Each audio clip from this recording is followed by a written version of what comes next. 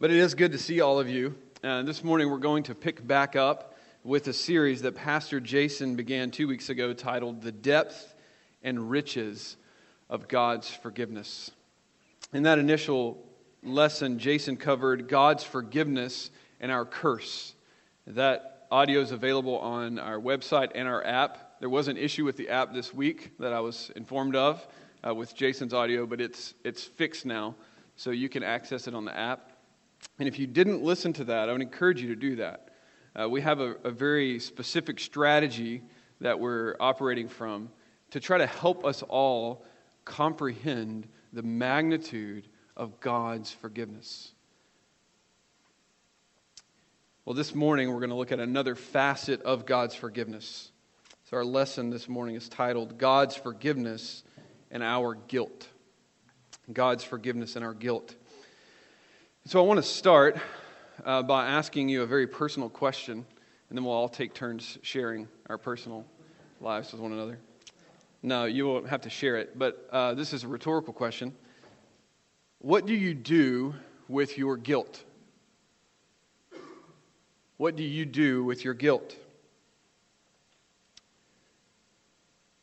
The question is not whether you have it.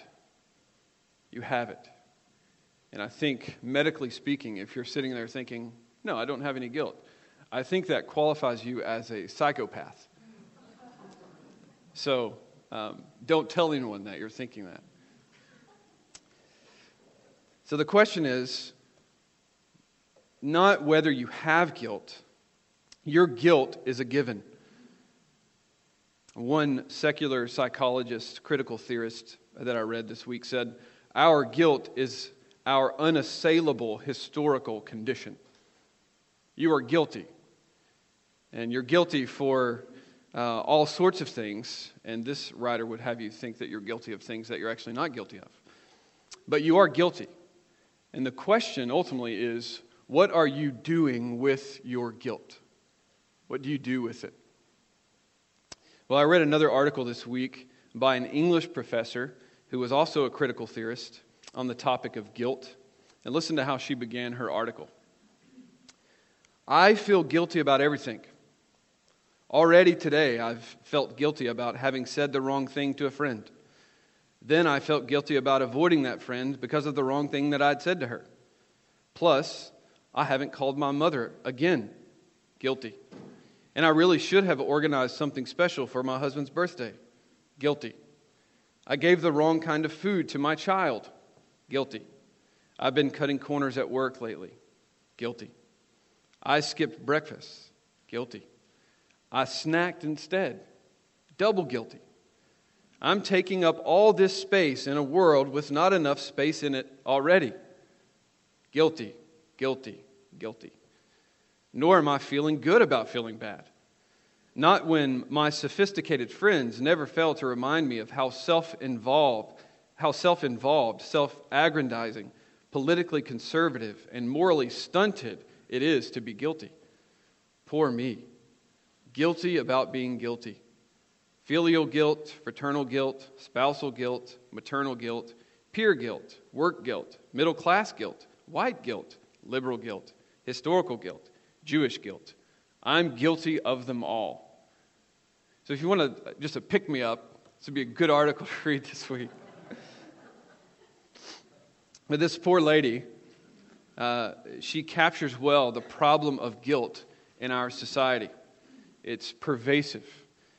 We are all, we are at large a guilt-ridden people, from religious people to the secular atheists who wrote this article. Guilt is something that is inescapable, and it's constantly confronting us. And the question again is, what do we do with it? Well, the universal response of our society is that we have to wage a war on guilt. We need to get rid of it. And society offers us a few strategies to escape our guilt. And I've got them listed there for you. And so I want us to look at those one by one and work through how the options that society gives us for escaping guilt. The problem, though, in our society really is that our society encourages sin everywhere, but will not tolerate the guilt that sin produces. And for our purposes, just preliminarily, I'll give you a better definition as we go, but we can define guilt as the miserable effects that sin brings into a person's life. Guilt, the miserable effect that sin brings into a person's life. To the world, guilt is a pollutant. It's the fly in the ointment of life. It's a rock in the shoe. It's an irritant that we just need to get rid of. One contemporary psychologist said that it's a useless emotion. That's what guilt is. And because this is society's view, the objective is to escape it. All right, let's get rid of guilt so that we can move on with our lives and enjoy it. Well, the first method for escaping guilt really is to deny it. You want to escape guilt? Just deny its reality. According to our culture, guilt is merely a societal construct. It's been imposed on us from our parents, society, culture, and especially religion. The real problem and source of our guilt is that our inner instinctual self, what Freud called the animal instinct, what we would call our sinful flesh. So the real problem, society says, at least some segment of society says, is that our inner animal is being oppressed by society and culture and family. And Freud actually said the beginnings of guilt in your life are that you feel guilty because you are attracted to your opposite sex parent. This was Freud's system. Right? Everything he did was sexually charged because he gave way to this inner animal instinct, is what he said we need to do. He called it the id. Man is essentially a procreative animal that needs to just procreate and survive. And Freud then called guilt a feeling. Guilt is just this feeling that we have. It's not a reality, it's a feeling. And we need to break the bonds of society or else redefine what is most essential so that we can let our inner animal out. Guilt is a feeling produced by the artificial pressures of society on our inner instinctual self. And so guilt is artificial. It's not substantial. It's not real. This is where the idea of false guilt came from. And so if guilt is merely a societal construct that's oppressing us, then we need to throw off guilt. We need to get rid of it and let our fleshly desires rule. Guilt, in this view, is a hidden parasite. Right? Your life would be wonderful, except for your guilt. It's a hidden parasite that saps all the life out of you and causes psychological deterioration. Nietzsche said that guilt makes us weak. Freud said that guilt makes us neurotic. And another philosopher said that guilt is what makes us inauthentic. Guilt is a problem. We just need to get rid of it. And the way we get rid of it is deny its existence. Uproot it, throw it out, and we can move on and enjoy our lives as they're meant to be lived. But there's a second way. You can deny guilt or you can defy guilt. This is what the Bible calls hardening your conscience or searing your conscience. You sin, and the result of sin is the feeling of guilt. But rather than confessing and repenting, you defy your guilt. You continue to press against your conscience until you're finally devoid of the function of your conscience. Remember, the conscience is God's gift to us. It's the warning system within us. It's like the smoke alarm, the fire alarm in your house that detects smoke. It lets you know that something is not right. There's a problem. And in this way, if we want to defy our conscience, the smoke alarm goes off in the kitchen of our life, so to speak. The smoke alarm is going off, and we walk up to the smoke alarm, And rather than looking for what is the problem, we just punch the smoke alarm. Right? We take it off the wall and throw it on the ground, stomp on it, and then go back to doing what we were doing. Right? We don't respond appropriately to the alarm. It's like, another metaphor would be the check engine light in your vehicle.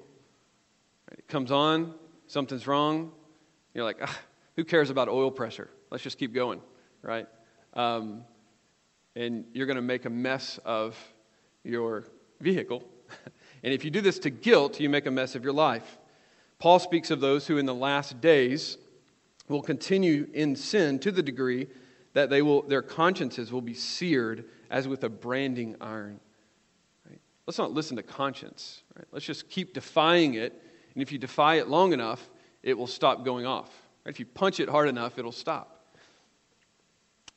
He also, in Ephesians 4:19, he speaks of those who have become callous since they have given themselves over to sensuality. Right? If you keep sinning in the same way against your conscience without confessing and repenting, you will become calloused. Your conscience will be seared, and you won't have to worry about guilt anymore, right? But the problem of guilt remains. It's still there. It's not fixed. You can close your eyes to the check engine light, but the problem is still there. Well, that's the second way. There's a third way to escape your guilt, and that's to drown it. You can drown your guilt. Now, this is very prevalent in our culture. You can drown your guilt with entertainment and pleasure. You can entertain yourself so much that you no longer think of your guilt. This is the equivalent of putting your fingers in your ears as the fire alarm's going off. Your conscience is going off, telling you something's wrong, and you just plug your ears. I don't have to worry about that. I'm just going to stay in the basement, keep doing what I'm doing. There may be a fire in the kitchen. I don't know, but I don't care. You're drowning out the noise of your guilt. Amusement is the happiness of those who cannot think, says one writer. It's the happiness of those who cannot think. So you don't want to think, so you just amuse yourself to death and drown out the problem of your guilt. You can also do this by work. Just keep working, so you don't have to think about this alarm going off. You're guilty, you're guilty, you're guilty. You can do it with medicine. Right? There are medicines that you can take that will help you silence your guilt, so you don't have to think about it anymore. It's the equivalent of stepping on a nail, and the nail is in your foot, and you go to the doctor, and the doctor says, "Okay, I see the issue here. You've got a nail in your foot. So I'm going to give just all you have to do is just take some Aleve every day, and it's going to help you, deal with this." There's medicine that will numb you, or we'll do a numbing medicine right there around that nail, so that you can just keep living your life. And you would say, let's just take the nail out. But medicines, there's a way that you can take medicine to help you silence your guilt. The abuse of medicine, drugs, will help you do this. I read, it's going to sound like I read articles all week. I've been reading articles about this. I read a different article in a secular journal this week that tracked the effects of alcohol on the brain. And it was really curious because he said that alcohol works much like a common tranquilizing drug, Valium or Xanax. These drugs help numb you to what you have going on around in your life. Alcohol works similarly. It helps you to feel numb. That's why you start to stumble and slur if you drink too much. You want to drown out your guilt? Just drink a lot. You don't have to worry about it anymore. That's what our society says. This is not my counsel to you. I hope you know that. Don't go tell Pastor Dan. In the same article, he said, college kids indulge in binge drinking because they're still bright-eyed novices when it comes to taking chemicals that alter their mood. The more they take, the merrier. 20 years later, though, they may drink to feel less, not to feel more, because life has become so oppressive and anxiety so great. Anxieties seem ready to spring under from under every train of thought. So you've got anxiety, you feel oppressed, so you drink a lot, so you feel less. Right? This is common to us. We know this. So here's the counsel of culture. You want to escape your guilt, just drink, take medicine to numb yourself, and you can drown out the reality of your guilt. All right, that's the third option. But the fourth option really is the favorite of our society. It's the one that's touted the most. And unfortunately, we've seen many, even in the evangelical church, buy into this fourth strategy of dealing with guilt. And that is, you want to escape your guilt? Well, just blame somebody else. Just deflect it to someone else. Claim the status of a victim. This is a surefire way for you to escape your guilt. I'm not responsible here. This is someone else's fault. I have to watch my time. I have a lot to cover. But this is without a doubt the best and most popular way that our society says guilt needs to be dealt with. Shifts the blame into your parents or your siblings, society, or oppressive systemic structures. We see this in modern society, modern psychology, the social justice movement, even in our own homes, right? My children do this. I tend to do this, right? This is my sinful tendency. And why is this so common? Why is it so common to deflect our guilt onto someone else? Well, it goes way, way back, doesn't it? If we want to blame someone else for our guilt, we can blame Adam, right? He sinned. And what did he say? He said, "The woman you gave me, right, she gave to me." So it's definitely not my fault, says Adam. You're the one who gave me the woman, and she's the one who gave me the fruit. Right, so we've been doing this for a long time. So this is not new. Social justice movement, victimization of society, all of this is not new. This has been going on for a long, long time. And we tend to do this. It's the rut of humanity because, hey, like father, like son. Well, because this is such a relevant issue, and that clock is 5 minutes slow, I think, but this clock is right. Let's turn to Ezekiel 18. I just want to show you something from Ezekiel 18. This is not going to be new to you.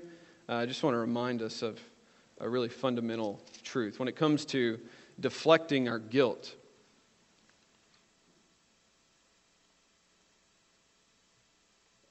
Ezekiel 18 is one of the most relevant texts to this issue of deflecting guilt.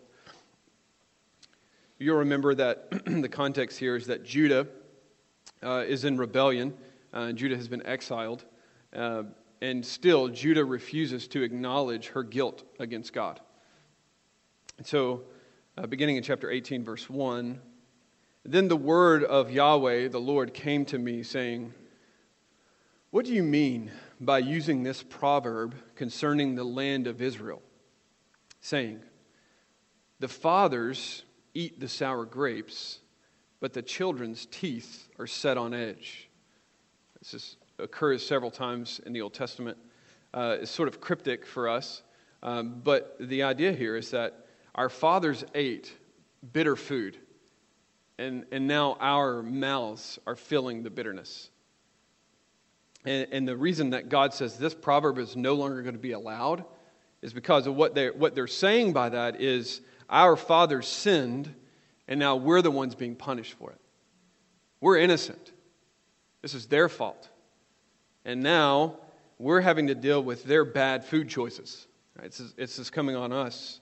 But the Lord says in verse 3, "As I live, you are surely not going to use this proverb in Israel anymore. Behold," he says, "all souls are mine. The soul of the Father as well as the soul of the Son is mine. And then the soul who sins will die." Right? Personal culpability, personal responsibility. Each person will give an account for their lives individually before God. No more blame shifting. And no more poeticizing blame shifting.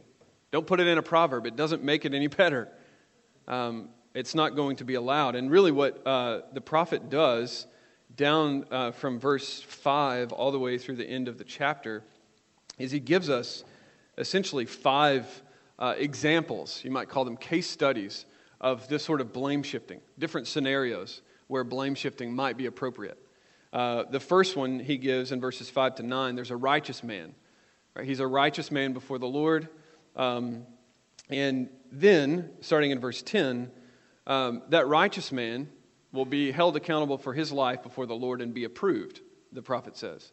But what about if that righteous man has a wicked son? Can that wicked son ride on the coattails of his righteous father? The prophet through the Lord says in verses 10 to 13, no, he may not. Verse 13, he will not live, the wicked son. He has committed all these abominations. He has, not his father, he has. And he will surely be put to death, and his blood will be on his own head. Well, here's another example. What about if that wicked son of the righteous man, are you tracking with me?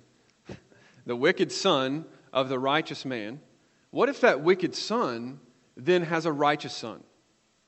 Surely the righteous son is going to be punished for the wicked father's sin. Verse 14 to 18. Now behold, he has a son who has observed all his father's sins which he committed, and observing does not do likewise. He doesn't do all these sins, 15, 16, 17, the end of verse 17. He will not die for his father's iniquity. He will surely live. He will not be punished for his father's iniquity. And we could go on and multiply examples, but just jump to verse 30. Therefore, says God, I will judge you, O house of Israel, each according to his conduct, declares the Lord. Repent and turn away from all your transgressions, so that iniquity may not become a stumbling block to your children? No, to you. Now, we do know from the Ten Commandments and other places that God visits the iniquity of the fathers unto their children and children's children. And the idea there is that the influences of the father do pass down to the children, but they are not punished. Children are not punished for the sins of the father. So this societal practice of deflecting guilt onto someone else, what does God think about that? It's wicked. Don't do it. Each man will stand before the Lord on his own. The soul that sins will die. And that takes us then to the reality of our guilt. The reality. We've seen the problem of our guilt and different ways society tries to escape it. But now we need to see the reality of our guilt. We can deny guilt, defy guilt, drown guilt, and even deflect guilt. But God is the one who has the final word. God is the one who gets to say the last word. So what does God say about our guilt?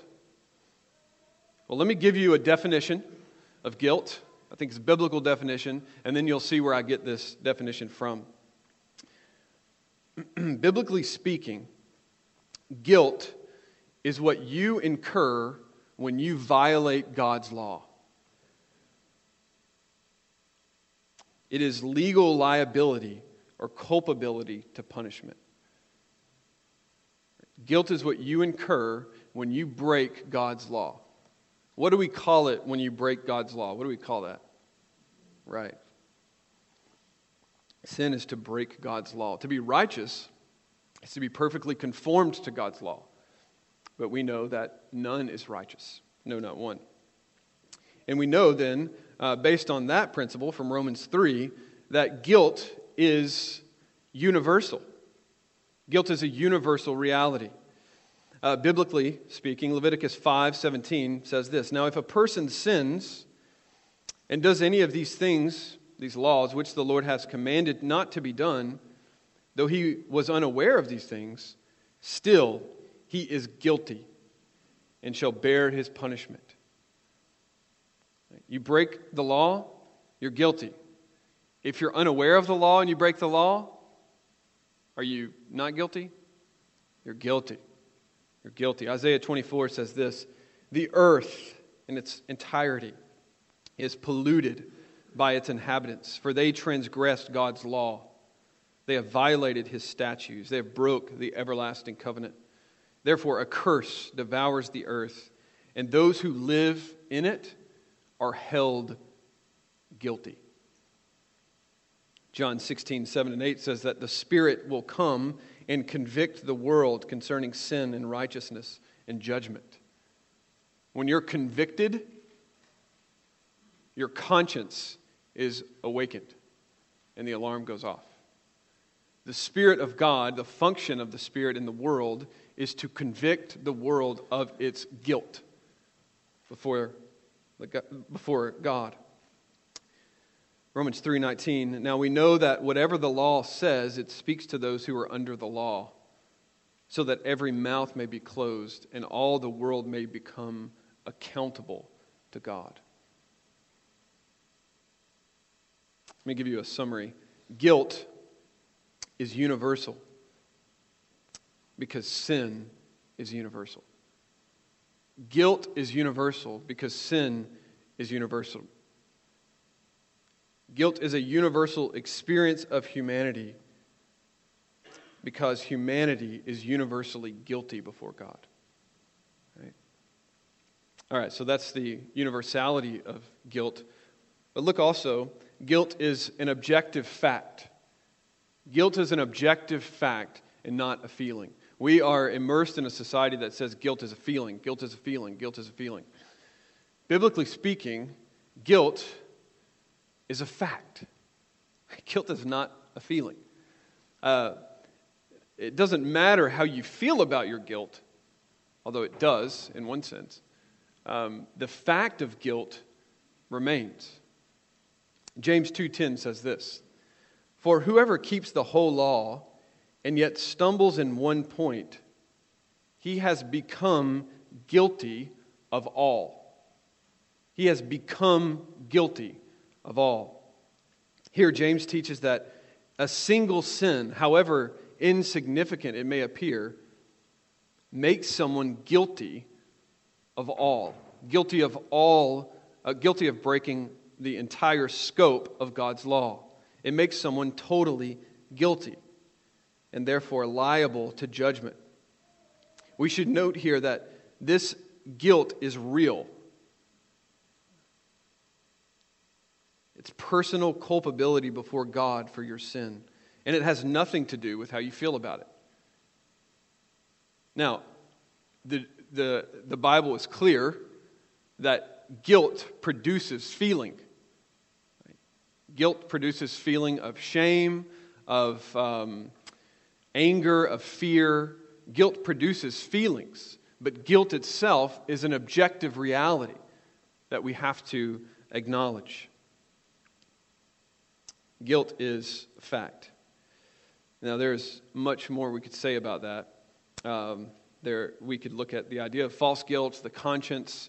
Your conscience can be wrongly trained and produce guilt in you for doing strange things, like maybe not wearing the proper socks, or not wearing a skirt, or not wearing your hair in a bun, or not doing X, Y, or Z, and you can feel guilty because of that. Is it sin for you to not wear a skirt to worship? It can be. It can be if it's against your conscience. Romans 14. Whatever doesn't proceed from faith is sin. 1 Corinthians 7, Paul teaches us that the worst thing that we can do as a believer, well, one of the worst things maybe, is to act against our conscience. To go against your conscience is sin to you. So if you have a conscience that's unbiblically trained or informed, then you're going to be very sensitive about things that the Bible doesn't talk about. The good news about that is that your conscience can be retrained according to biblical principles. There's a lot to say about that. We can't say all that. So I said more than I should have already. Guilt is an objective fact. Guilt is also an unpayable debt. Your guilt, right? So let's stop thinking about guilt in the abstract, right? Your guilt. The guilt that you know you have, right?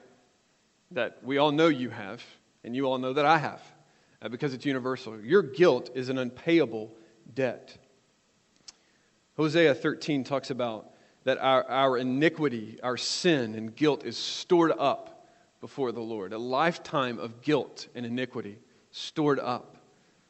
Ezra, in his prayer in Ezra 9, he says, our iniquities have risen above our heads, and our guilt has even grown to the heavens. Guilt compounds and grows, and it becomes an unpayable debt that you cannot pay. Isaiah 1:4 says, guilt weighs us down. Isaiah says in Isaiah 24 that the guilt of the earth, this is fascinating. He says, the guilt of the earth causes the earth to totter and shake because of its weight.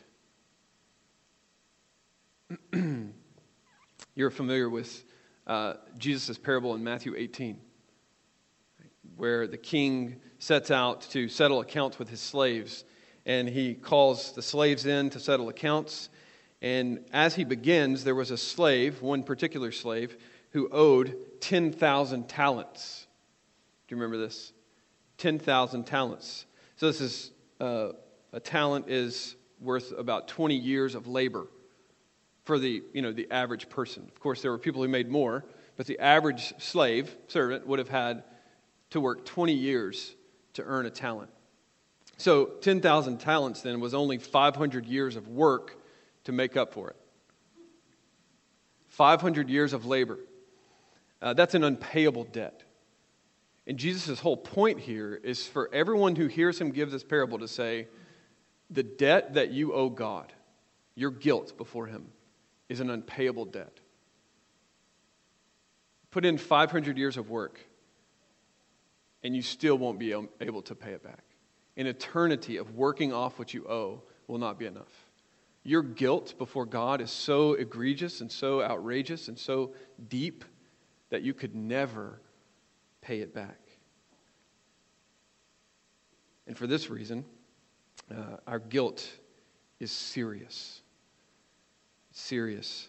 God is a holy judge who will not leave, Exodus 34, 5 and 7, who will not leave the guilty unpunished. The Lord descended in the cloud and stood there, and he passed in front of Moses and said, the Lord, compassionate and gracious, slow to anger, and abounding in steadfast love and truth, who keeps loving kindness for thousands, who forgives iniquity, transgression, and sin, yet he will by no means leave the guilty unpunished. You have a world of guilt that you are not even aware of within you. It is a debt that you could never pay off. And it's serious because it's against an eternally holy God. And God will not leave guilt unpunished. The wrath of God is revealed from heaven against all unrighteousness of men. Hebrews 10:28. Anyone who has set aside the law of Moses, this is the Old Testament era, dies without mercy on the testimony of 2 or 3 witnesses. How much severer punishment do you think he will deserve who has trampled underfoot the Son of God and has disregarded or has regarded as unclean the blood of the covenant by which he was sanctified and has insulted the Spirit of grace? For we know him who said, vengeance is mine. And notice this, I will repay. And again, the Lord will judge his people. And so the Hebrew writer says, it is a terrifying thing to fall into the hands of a living God. So our guilt is universal. It's a universal reality. It's an objective fact. It's an unpayable debt. It's serious because it's against a holy God. So the question then becomes, what do we do with our guilt? What are you going to do with your guilt? And we might actually better ask the question, what has God done with our guilt? Right? What has God done with it? What has he promised to do with it? And this gets us to the very heart of the gospel. And this is why we're doing this series. It's not so that we can unpack all the intricacies of guilt, but so that we can look at the wonderful pardon of our guilt. And this is what God has done. The first thing God did with your guilt, Christian,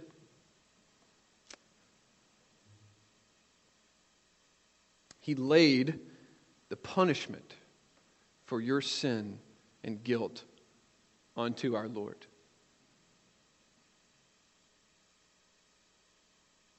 You're guilty, but the punishment has been paid. Isaiah 53, surely our griefs He Himself bore, and our sorrows He carried. He was pierced through for our transgressions. That's you, Christian. He was crushed for your iniquities. The chastening for your well-being fell upon Jesus. By His scourging, you are healed. The Lord caused the iniquity that you had built up to fall onto Christ. For the transgression of God's people, Jesus took the stroke. The Lord was pleased to crush Him if He would render Himself as a guilt offering. As a result of the anguish of Jesus' soul, the Father will see it and be satisfied. By Jesus' knowledge, the righteous one, my servant, will justify the many as He will bear their iniquities. Friends, this is what Jesus has done for guilty sinners. In John 1:29, John the Baptist looks and sees Jesus coming and says, behold, the Lamb of God who takes away the sin of the world. This is what Jesus does for us. He takes away the sin, our sin, and He takes it upon Himself. He offered Himself once to bear the sins of many. All right? So that's the first thing. He laid the punishment for our sin upon Christ. Secondly, He pardons us of all of our debt. Your debt, that is, as Isaiah said, mounts all the way up to the heavens.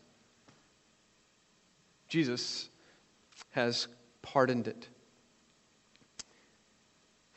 It's wonderful. Look at Colossians 2:13-14. And I put this in your notes because I knew we weren't going to have time to turn to all these pages.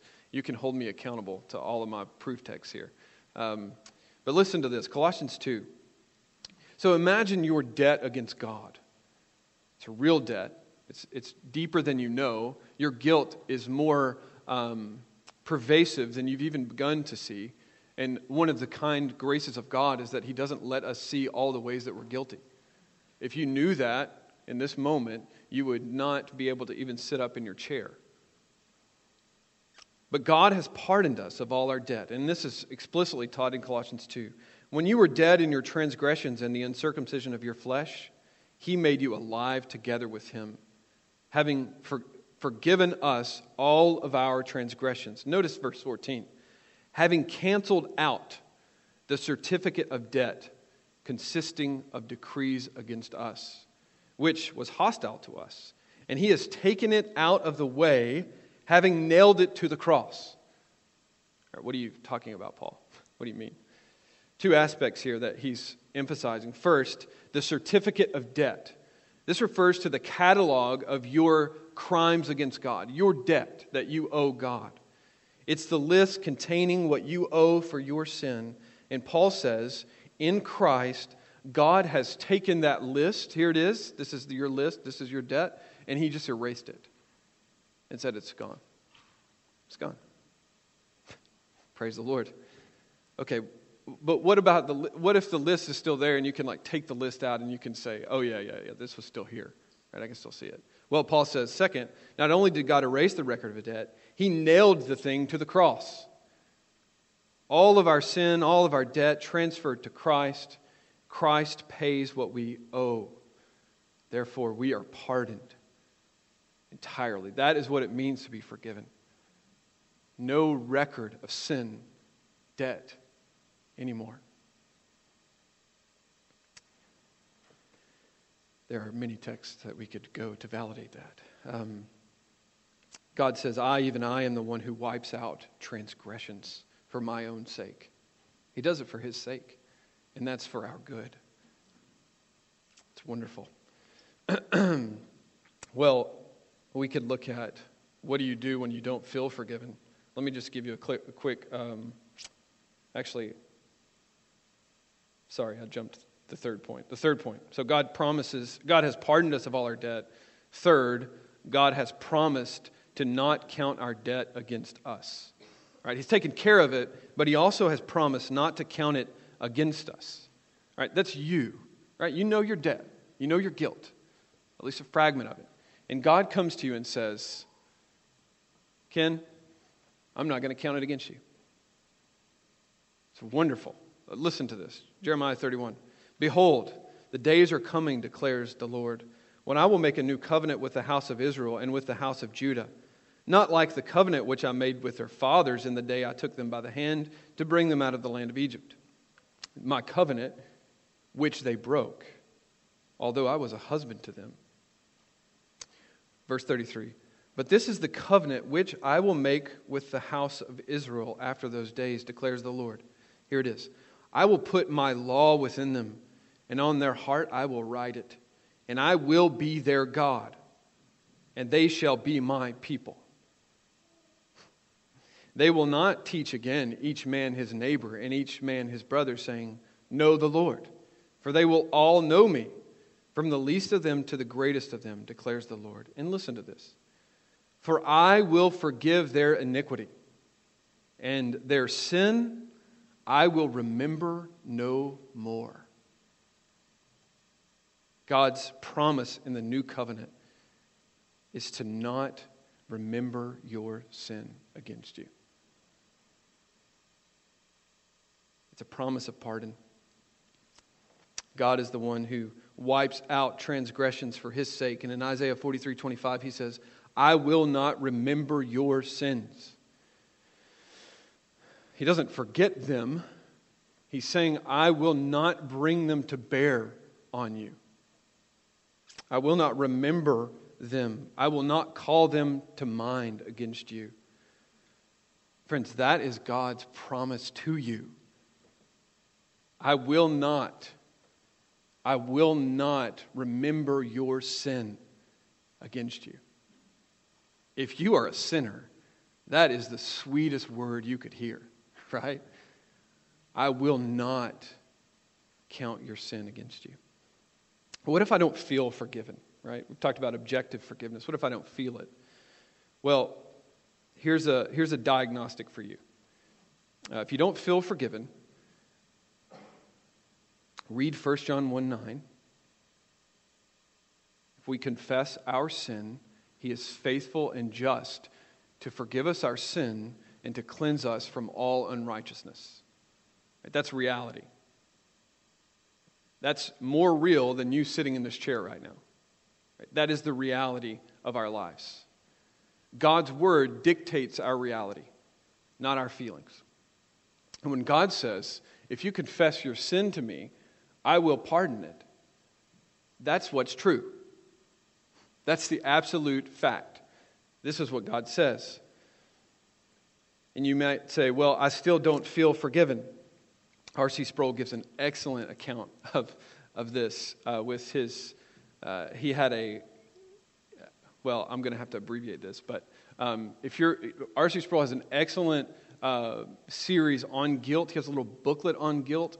It'd be great to read. And he unpacks an episode where he went to his pastor and he said, I just don't feel forgiven. I feel guilty and I don't feel forgiven. And his pastor said, okay, well, R.C., read 1 John 1:9. And he said, okay. He turned and read 1 John 1:9. And R.C. said, yeah, I get that. I've confessed to the Lord, but I just still feel guilty. And his pastor said, okay, I see now. So the issue is that you need to read 1 John 1:9. And so he read 1 John 1:9 again, and he said, I don't know if you get what I'm saying. I know this as fact, but I just don't feel, I don't feel forgiven.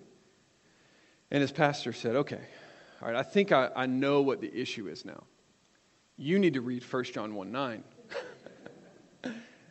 And R.C. said, I got the point then.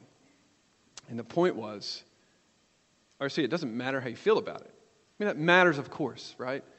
But the ultimate reality is that God has said, if you confess your sin to him, he's faithful and just to forgive your sin and to cleanse you from all unrighteousness. That is reality. And that's the reality of every Christian. Right? We are forgiven. The debt has been paid. So what is the fruit of forgiveness? What's the result of this objective reality that God has pardoned us entirely? Well, there's no condemnation for us. That's for sure. And that's Romans 8:1. Therefore, there is now no condemnation for those who are in Christ Jesus. It's interesting, the term condemnation does not denote merely a pronouncement of guilt, but the adjudication of punishment.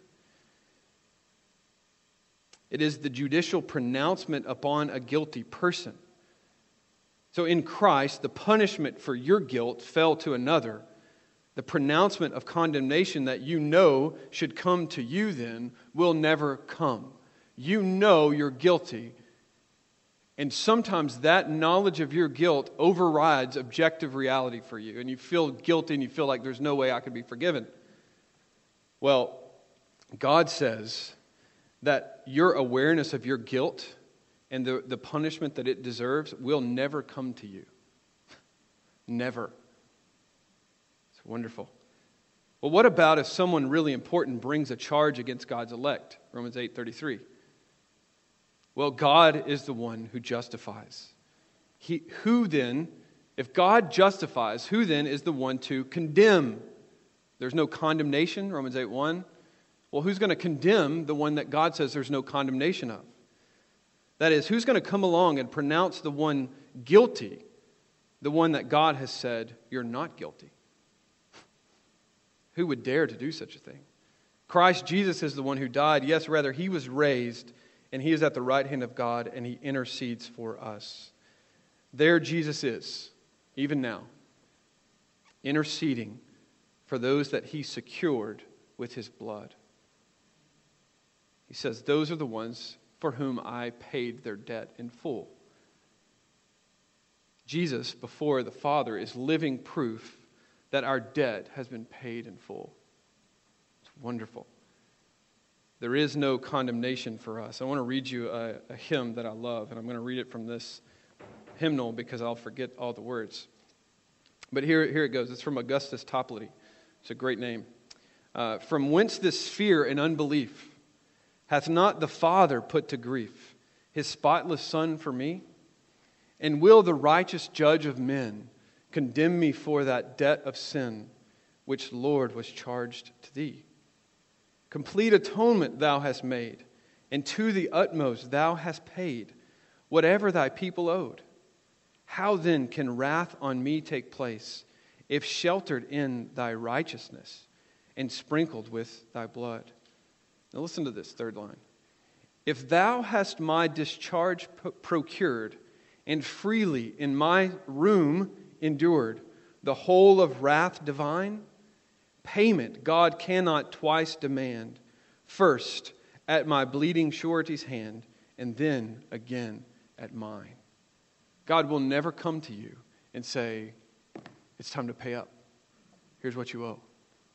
The debt has been paid. And for that reason, we enjoy full pardon, no condemnation. We have peace with God. We have access to God. Romans 4:8 says, how blessed is the man against whom the Lord does not count his iniquity.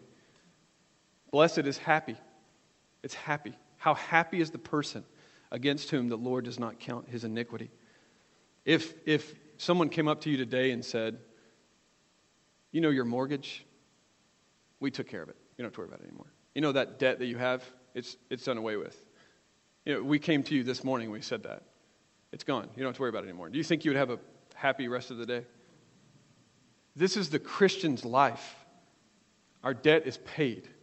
We're happy people, right? We're happy people. Father, you are so good to us. Would you help us to remember just the measure of the goodness that we've experienced through Christ? And we love you for him. We love you for the forgiveness of our sin. And it's in Jesus' name we pray. Amen.